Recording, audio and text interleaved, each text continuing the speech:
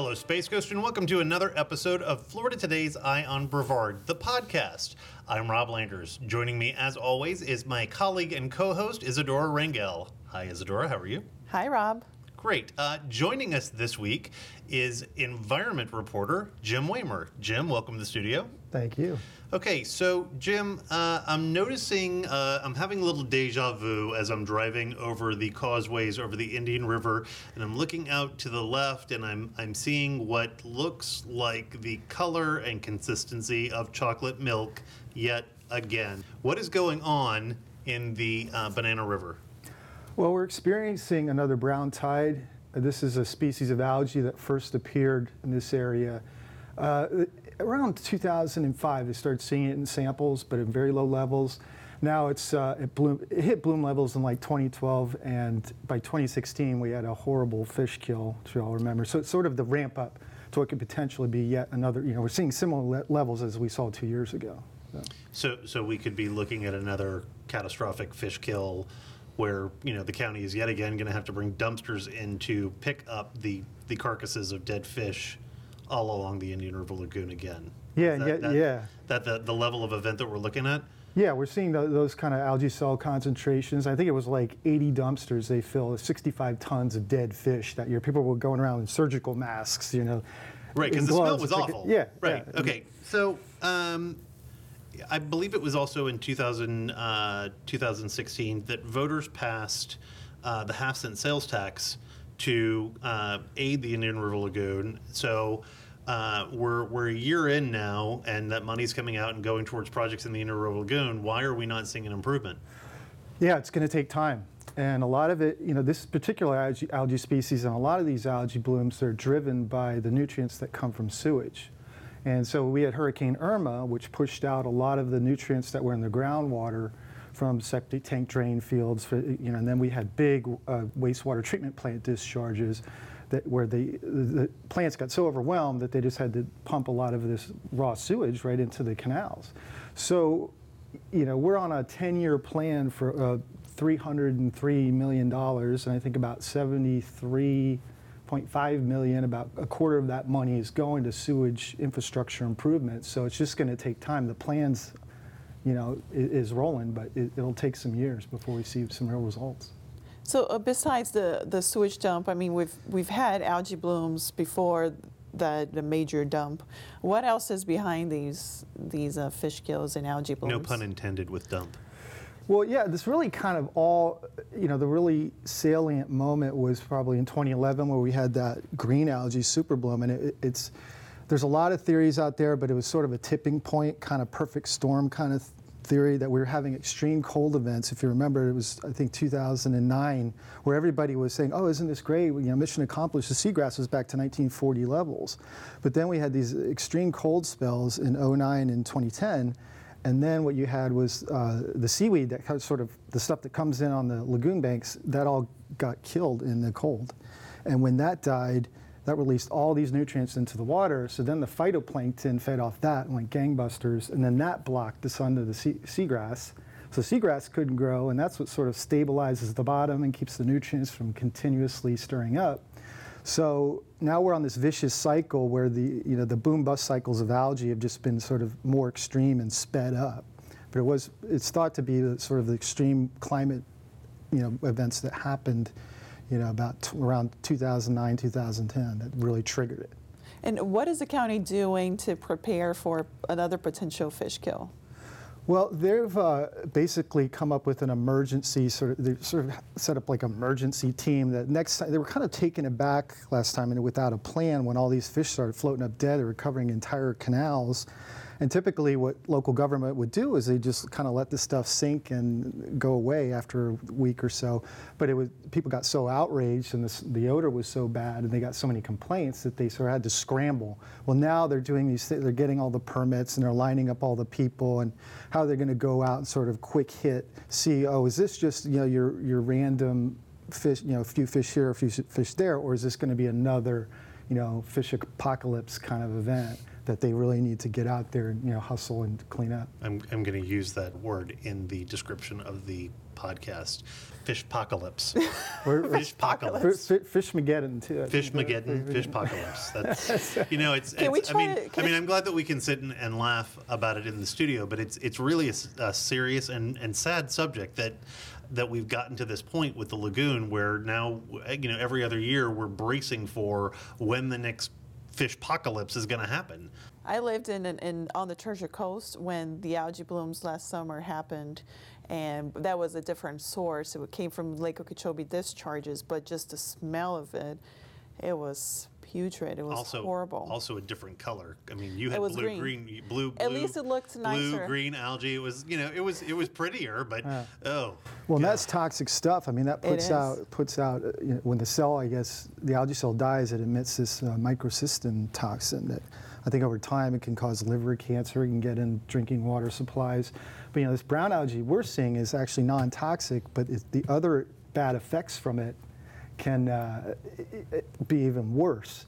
It basically clogs up the shellfish. They'll sort of spit it out. It's got sort of like a mucus cover to the cell that nothing really wants to eat it. And it tends to thrive in saltier, shallow waters, and it's out competing the algae that the shellfish really like.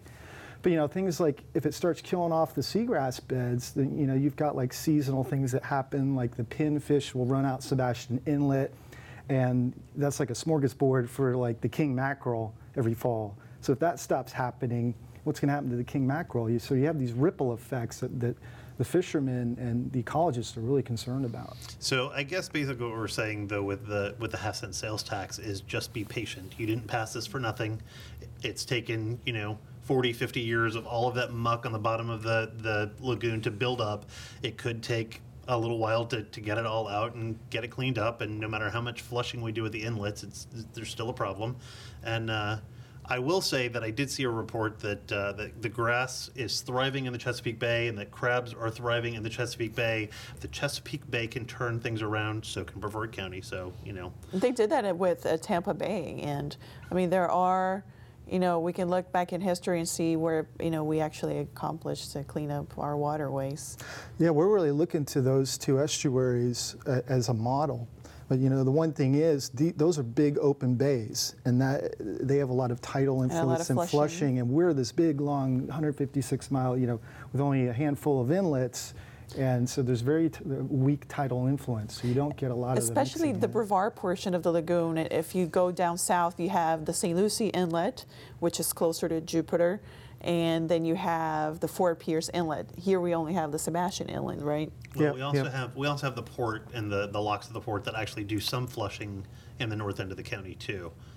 Yeah, and you're only going to get maybe a mile or mile and a half or so on either side of Sebastian Inlet, just because it's not that big of an inlet. Right. Like when you have a Fort Pierce Inlet, so a lot of the talk of inlets here say, well, we would need something on par with Fort Pierce Inlet.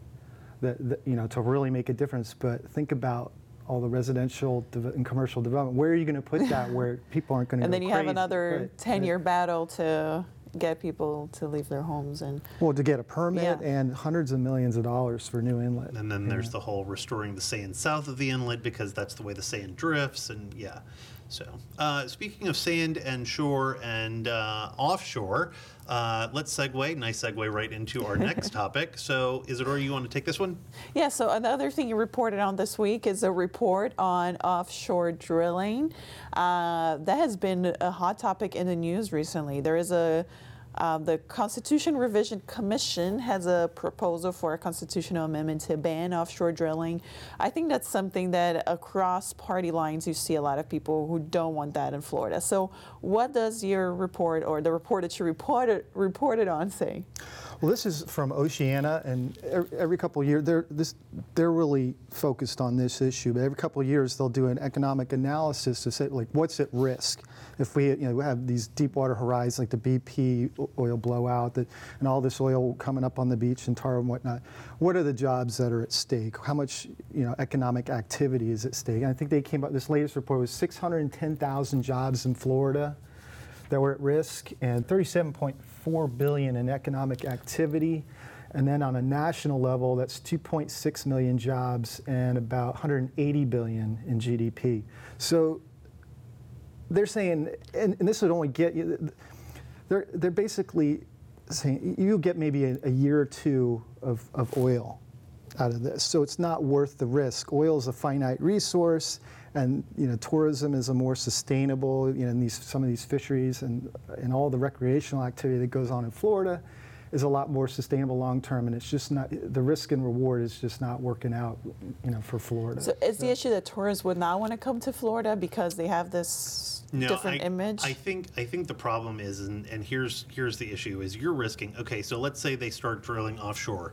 The most oil that they would get offshore in Florida waters, if I'm understanding this correct, is about a year's worth of fuel, okay, a year's worth of oil. How is it worth the risk to any part of Florida's beaches to have a level of event similar to the Deepwater Horizon that completely coated Louisiana, Mississippi, Alabama, and part of Florida beaches with oil and tar?